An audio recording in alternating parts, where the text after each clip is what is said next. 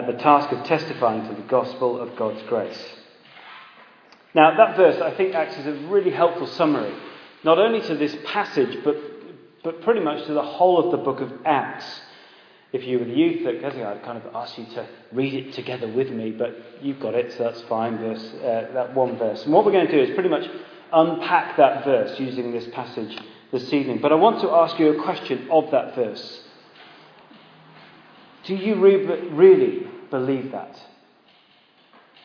I mean, do you really consider your life to be worth nothing to you? If you do, then of course, what others think of you matters very little. Self-interest, pride, they've got no part in your life, have they? Well, maybe. Do you actually ever worry about what others think of you? Your appearance, how well you're doing at work, what car you drive, what house you rent or own, those kind of things. Do you worry what people think of you? Well, if you consider your life worth nothing to you, then your status, your credibility will matter very little. You won't fear any kind of reprisal, mockery, bullying if you tell others the gospel, because whatever they do to your life, say about your life, it is worth nothing to you. Or is it? I mean, how can Paul really say this? I consider my life worth nothing to me.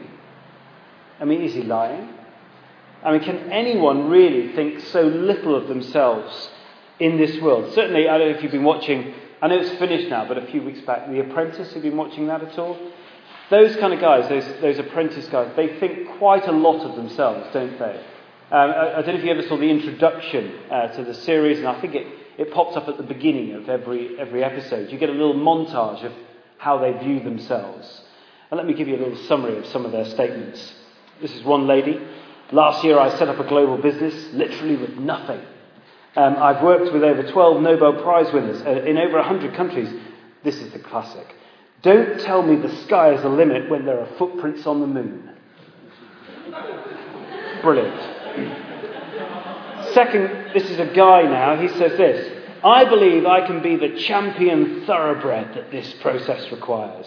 He was the Irish guy. And then there was that quite smarmy guy who thought quite a lot of himself. He says this: I'm best of breed within my industry. I've got plenty of charisma, and yeah, I'm not bad looking. And he finished, I'm one of a kind. Now I want you to imagine, okay, you're stood in a bar in London. You are dressed in your best suit, your lovely shoes, whatever it may be, and it's your university, friendship course group reunion. These kind of things go on, don't they? I guess I've been to them, you've been to them. And you've been asked, as everyone else has, at this reunion, to, if you like, give a one-sentence summary of yourself, your achievements. Now, I'm going to help you with this a little bit. Of the following 4 statements, which would you rather say in front of your university mates in this bar? I borrowed a few from The Apprentice. First statement: I set up a global business literally with nothing. Second statement: I am the champion thoroughbred in my industry. Third statement: I'm not bad looking, I'm one of a kind. Fourth statement: I consider my life worth nothing to me. See, I'm not sure, I don't know about you, but I think I'd really struggle to say number 4. What about you? So why don't we just have a look about how and why Paul can say that. And I think the clues to that come in the first section of our passage tonight, beginning at verse 17. So we're going to try and unpack that little statement, I consider my life worth nothing to me. Let's give a bit of context to begin with. Verse 17, look at that. Paul there is 30 miles north of his beloved church in Ephesus, which we've been looking at in our small groups. He's in this port city called Miletus. It would have taken the elders of the church in Ephesus to walk there about 2 days. It's a very windy road down to this coastal town. But look at what Paul reminds them about. And notice this is a speech from Paul. It's actually the only speech in the book of Acts delivered directly to Christians. All the rest have been to Jews, Gentiles, religious leaders, civil leaders. But look at what he reminds them about. Notice the focus, okay? He's telling Christians leaders that he loves. He's telling them the essence of his life and his work. Why? Because he's about to leave them, we see at the end. And in him leaving, he wants them to be reminded and to keep going with the gospel and for the gospel. And the privilege that we've got right now is that we're listening in to this apostolic speech so that we can keep going, being defined by the gospel, and keep going proclaiming this gospel. Look at verse 18. When they arrived, that's the Ephesian elders, he said to them, you know, he's asking, remember, you know this. You know how I lived the whole time I was with you, from the first day I came into the province of Asia. See, he's asking these elders, he's not trying to deceive them, he's asking, you remember this. Recall in your minds my life and ministry amongst you. And what do they remember? What does Paul remind them of in his ministry amongst them? Well, here's a sub-point. It's not in your outlines, but you can write it down. He served his Lord and not himself. That's what they see in his life. He served his Lord and not himself. I don't know about you, but if you serve yourself, you do everything for your pleasure, gain and glory like most around us. If you only speak highly of yourself and just belittle others, we do speak highly of others, but just to flatter, and that makes us look good anyway, doesn't it? You know, if it's all you, then you will think very highly of yourself. But look at how Paul lived and served amongst the Ephesians. And how, as a result, does he speak about and view himself? And how, as a result, does he speak about and view his Lord, Jesus? Look at verse 19. I served myself? No. I served the Lord. How? With great humility and with tears, although I was severely tested by the plots of the Jews. I think first of all we see there that Paul served, as he describes, his Lord, that is his King. And it's important, isn't it, to remember, let's get the gospel in there, that as Christians we're not just to accept Jesus as our Saviour. We don't accept Jesus' death for our sins in our place on the cross. But as a Christian, we are ones who accept Jesus as Lord of our lives, which means we listen to his voice. Of course, we mess up sometimes. Yes, we do. But a Christian is someone who repents, who turns back and asks Jesus for forgiveness and does everything that they can to follow him, his ways, as shown in his word, the Bible. And it's a choice that we've got to face every day, isn't it? We either listen to his voice, making him Lord, as shown in his word, the Bible, or we listen to our own sinful natures and follow our own voices and go our own way, doing things our way. Well, we see here the Ephesian elders were recalling in their minds how Paul served his Lord. How? There's a few things down there, isn't there? Firstly, with great humility. Do you see that? And sometimes that's translated with great humiliation. And throughout the book of Acts, you've seen that he has been humiliated for his letting the gospel be known. He was imprisoned, he was beaten, he was flogged. Secondly, we see with tears. He served the Lord despite the physical and the emotional pain that he knew it would bring. Thirdly, with testing. Verse 19, you see there, by the plots of the Jews, the very people that should have been accepting him. I guess we can glean from that. This is not an easy lifestyle to live. Keeping going with the gospel is not the easiest way to live in this world. But it is the best way. Fourthly, Paul served his Lord, verse 20, you see there, by preaching and declaring. What? The good news about Christ. Now, you get from the whole picture of that the way that Paul served his Lord took him outside the realms of comfort, didn't it? And you see in verse 21, Paul declares the gospel message to everyone he meets. You see the term there, both Jews and Greeks. Not just those he felt most comfortable with. Not just his friends, his mates, those you socialise with, go out for a beer with, play sport with. It was everyone. Paul served his Lord and he submitted himself to God, who was King, who was Lord of everything. Despite pain, despite the tears, despite the uncomfortable conversations and making the gospel clear, Paul served his Lord. He didn't just talk about peripheral things. I went to church. No, he explained the gospel of which they learned about at church. Paul served the Lord, and therefore he submitted himself to his Lord. I don't know about when you submit yourself to God. How does that make you feel or view yourself? Let me give a bit of an illustration to kind of show where Paul was thinking here. I don't know if you jump on a bus. I don't know if any of you jump on buses to get to work, or let's think tube or something like that. You submit yourself to the power of that bus, don't you? You don't jump off the bus at your destination and congratulate yourself from getting from point A to point B. That would be ridiculous, wouldn't it? Rather, if anyone's going to get any praise, any congratulation, it should be the bus driver or the bus itself for getting you that distance in that time. See, when you submit yourself to Jesus, that is Jesus, let's recall, who laid down his life on a cross for our sins, taking that punishment that our sins deserve and having his perfect life counted to us. See, when you submit to yourself to Jesus as your Christ and Lord, you recognize that he is the only one who can get you from point A to point B. And at that point, having submitted yourself to him as king, how does that make you view yourself? How does that make you feel about yourself? Well, Paul put it this way in summary in verse 24. It made him conclude, I consider my life worth nothing. I don't know about you, but when you look at Jesus, and I look at Jesus, I'm in utter awe for what he did for each one of us on the cross. And then I look at my rubbish life and I just think, nothing. And Paul is just doing that. Well, you've got to remember, this guy's an apostle.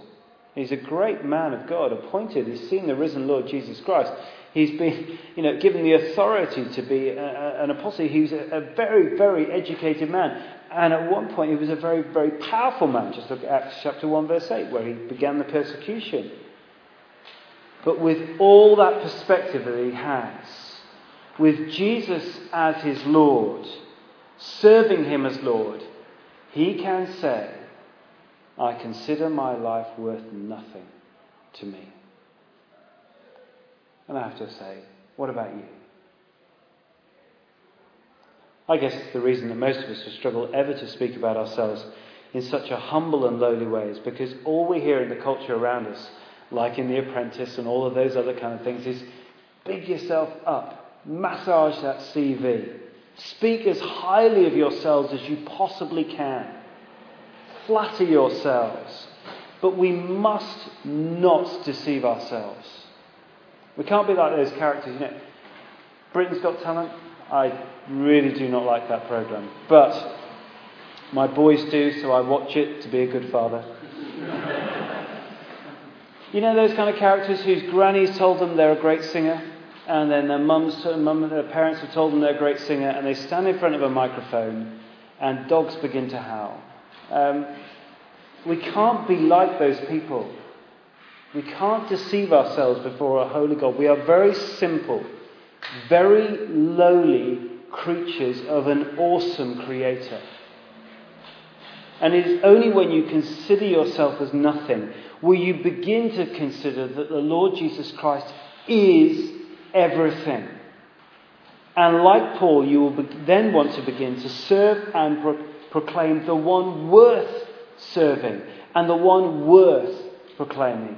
And that is not you or me. That is the Lord Jesus Christ. So firstly, Paul, what he's doing here, he's looking back. He's asked the elders to recall his life and work amongst them. That is, he served his Lord and not himself. And concluding that, he can therefore say, humbly say, I consider my life worth nothing to me because Christ is everything. Now he looks to the future. He's looked to the past, now he looks to the future. Verse 24, just summary again. However, I consider my life worth nothing to me. What? If only I may finish the race. If only I may finish the race. So our second point, it's on your sheets there. If only I may finish the race. Now you well know, we looked in Hebrews 12 just a couple of months back, that the Christian life is regularly paralleled, isn't it, with a race, and a long distance race, a marathon, We're not going to be kind of Usain Bolts, kind of 9.69 seconds of effort for an eternity of glory.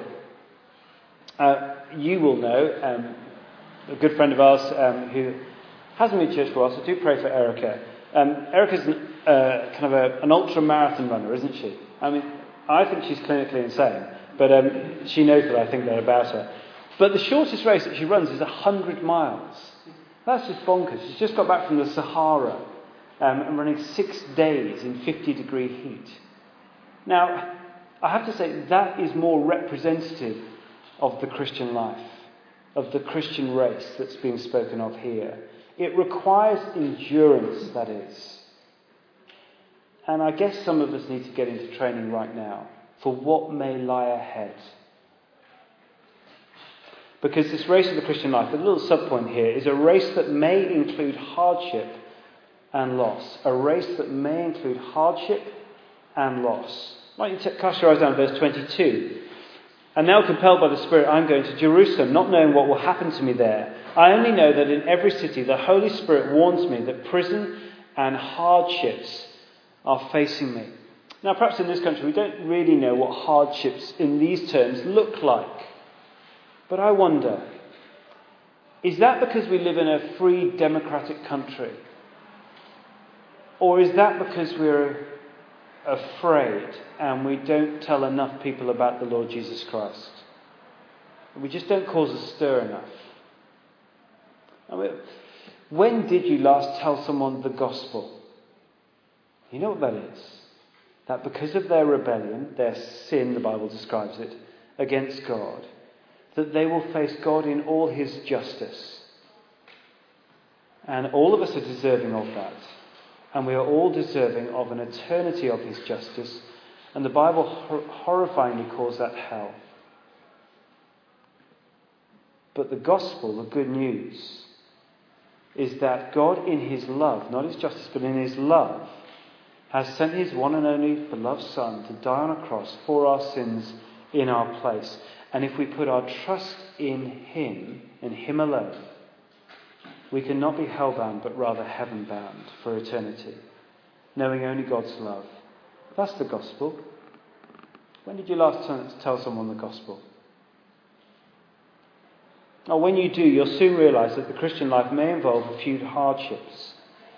Perhaps a bit of mockery, a bit of bullying maybe. I guess you might even lose some friends. But remember, beginning of verse 24, if you consider your life worth nothing to you, that won't matter too much. I'm going to read a little bit from a book which I actually read last summer on holiday, and I recommend it wholeheartedly to anyone here. It's called A Fistful of Heroes. John Pollock, a great Christian biographer, has summarised all of his books, I think. I think he's done about 28 biographies into 28 small summary chapters of those biographies. So if you want to sort of a little toe into Christian biographies, this is a great book. It's about 9 pages on each of the 28 characters. Let me introduce you to James Chalmers, who considers his life worth nothing to him, very obviously. Christ was everything to him, so much so that him and his friend Oliver Tompkins travelled from the comfort of their very affluent lives in Britain, and they went to Papua New Guinea. I think that's just north of Australia, isn't it? Anyway, there we go. I'm looking at the Diplomat, is that right? Yeah, thank you. Within one week of arriving, they went to a tribe of cannibals who threatened to eat them. Chalmers would not relent and would not give bribes, as was customary, but just preached the gospel. They didn't eat him. And for the next 13 years, he went around island after island, teaching tribe after tribe the gospel. 13 years later, on Easter Sunday, the 7th of April 1901, Thomas Chalmers and Oliver Tompkins arrived at this new tribe called the Dubu. Let me tell you what happened. Chalmers knew nothing about the new Dubu, but he was ready as always to die for the name of the Lord Jesus. Young Tompkins had no fear of death either. The boat reached the shore while the chief and most of the mission boys stayed on guard. That's converts in Papua New Guinea who were helping out. The two accepted the invitation to enter the Dubu for refreshment. They sat down on the floor, Chalmers cracking jokes with his new neighbours and as always praying in his heart to the companion, Jesus, whose Easter message he brought. All around him in the fading light were piles of human skulls at the feet of coarse wooden images. 2 swift blows from behind by stone clubs. 2 cassowary bone daggers swiftly plunged into the gullets of the white men. While the mission boys were set upon and murdered, the heads of Chalmers and Tomkins were severed from their bodies. They were stripped, deftly cut into joints and passed to the women to be cooked and mixed with sago, a spice, I think. To the Western world, when the news came, the Easter massacre seemed a foul and obscene ending to 2 lives of goodwill. One famous and honoured, Chalmers. One young and promising, that's Tomkins. To the people of the village, the cannibal feast was the prelude to their eventual discovery of Christ. To Chalmers and Tomkins, it was a painless transition from Easter faith to the Easter presence. They were with their Lord and Saviour. The warning is that the Christian life, this race, may include hardship. Paul also reminds us that it may include loss. Look at verse 25. Now I know that none of you among whom I have gone about preaching the kingdom will ever see me again. You see, Paul knew very much that in serving Christ, in obeying Christ, he was going to be taken from his friends and plunged into ever more dangerous and hostile situations to proclaim the gospel. And that might not be the case for you. You may remain in Earlsfield for the rest of your life, but it might be true for you. And the question is, are you fit enough? Paul has mapped out this future reality of making Christ everything and making Christ known. And what he does now, it's comfort in some sense, is he uses his example of his life. So he's showing how to run this race. If we're going to run well, he shows us, verse 26 and 27. I've summarised it saying, you need to race with a clear conscience. Look at verse 26. Therefore I declare to you today that I'm innocent of the blood of all men, for I have not hesitated to proclaim to you the whole will of God. You say, we may be in the race of the Christian life. That is, we trusted in Jesus' death for us, on the cross for our sin. But we have a choice, don't we, as Christians? We can run this race with a clear conscience, or with, as he says, blood of all men. Essentially have blood on our hands, and he is innocent of that blood. I don't know, let me illustrate it, I suppose. Have you ever been given an opportunity by God in a conversation with a friend? Maybe at work, maybe at drinks, maybe socialising, whatever it may be. You have a clear opening to speak about Jesus, to explain the gospel. And what have you done? If you're like me, you might have gone to the weather. You might have talked about work and the difficulties there. But basically you've wimped out. You've given up. And Paul is saying here, guys, look at my example. This is what serving the Lord looks like in this race of the Christian life. See, Paul, from here, we never missed a chance to graciously tell people the gospel. He never hesitated, worrying what they might think. Because he was nothing and Christ was everything. You see, if we're to keep going with this gospel, trusting it and proclaiming it, we are not to look at those around us and be fearful of what they might think and say.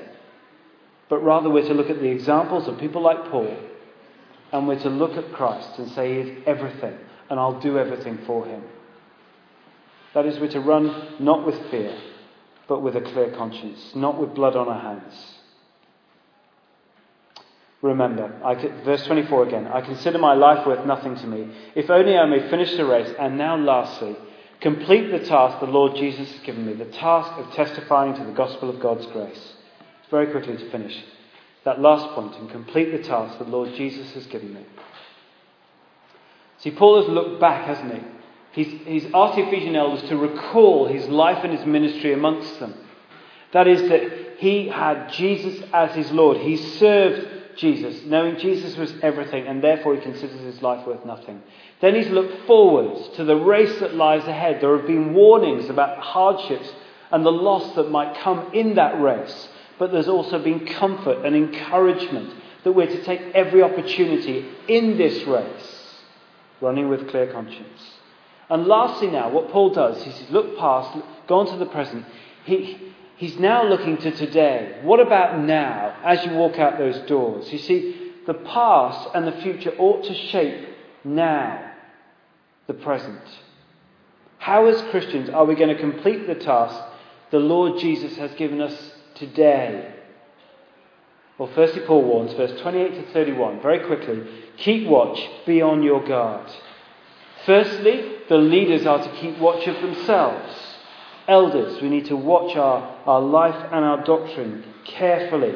Secondly, the leaders are to keep watch over their flock, those in the church that they are responsible for. It is a big responsibility, and trust me, the leaders do pray for all of us regularly.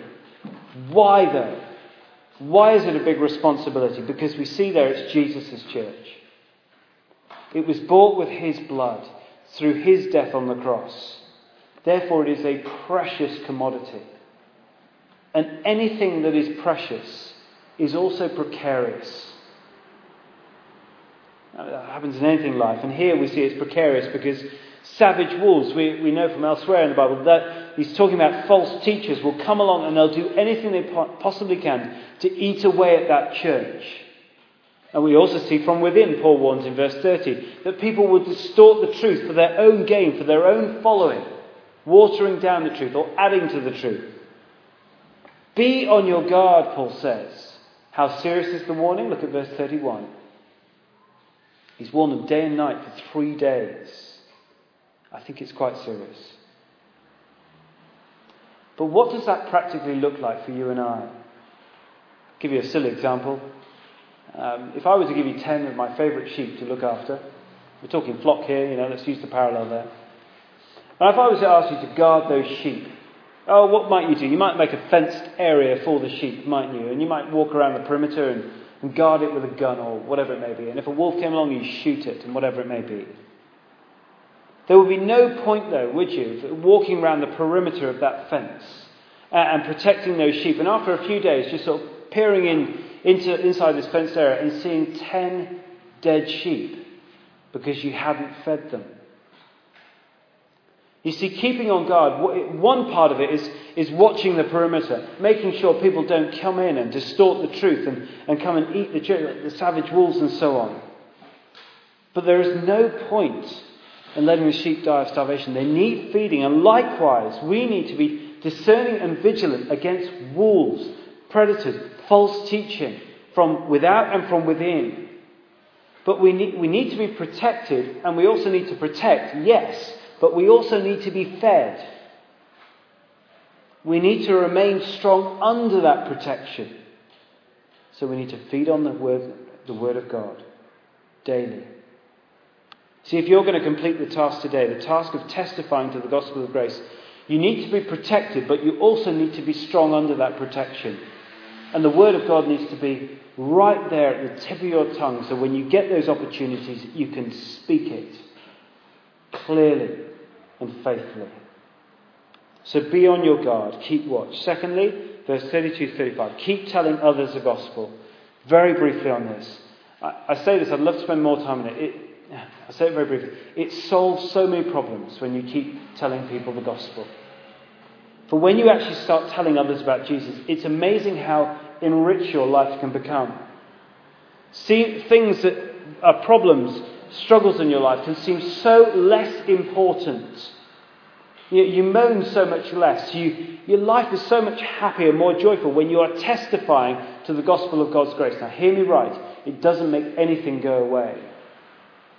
But what it does is it puts things into perspective. Because you begin to see the gospel work in people's lives, and it's thrilling when you do. That message of grace Paul committed to the elders in verse 32 is the same message that we proclaim today. But hear the wisdom at the end of verse 35. Yes, he's speaking of protection of the weak and the vulnerable, but also in the context of speaking of the gospel, it is more blessed to give and to receive. So please hear the words of Jesus and begin to give. If you're going to complete the task for Christ in this life, then keep watch. Keep telling others, because it is such a privilege. And lastly, keep going with the gospel. Just those last few verses, 36 to 38. What an amazing end they are. I suppose you picture the scene, you see that there's tears in the eyes of Paul here. But I use a parallel of sport because I like sport. Any good sportsman will know that to do sport well, you just do the basics well. Every sport that applies to. Do the basics well. And I think that's what Paul's doing here. I mean, he knelt down with the men. That is, he had a bunch of guys that he was accountable with. He had blokes to keep him sharp in this race of the Christian life. And look what he did with them. He prayed with them. That is, together, these band of brothers for Christ depended on their Lord for whatever lay ahead.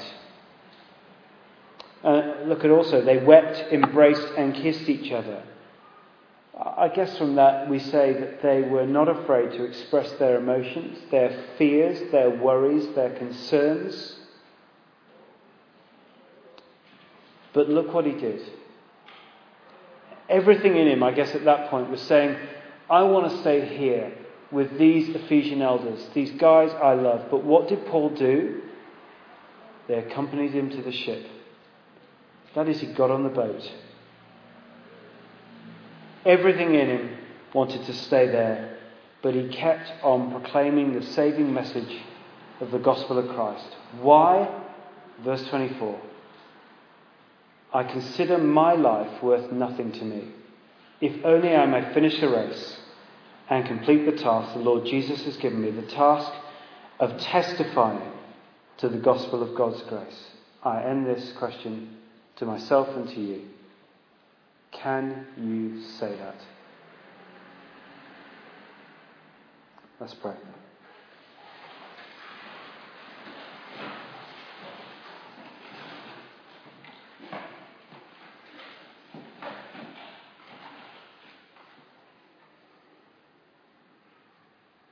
Heavenly Father, in this world where we're encouraged daily to think so highly of ourselves and so lowly of you, please work by your word and by your spirit now to turn that around. To think so much of you and your Son, the Lord Jesus Christ, and what he's achieved on the cross for us. And to think lowly of ourselves, such that we don't want to serve ourselves, that we want to serve you. Yes, continuing to work in our workplaces, continuing to live the lives that we do, but ultimately being directed by you through your word and by your spirit. Why? So that we may finish this race and complete the task the Lord Jesus has given us, the privilege of sharing this good news, which ultimately leads us to an eternity with you, face to face. Lord, we long for that day. But let us be bold and keep us proclaiming the gospel that will enable others to see you face to face. Amen.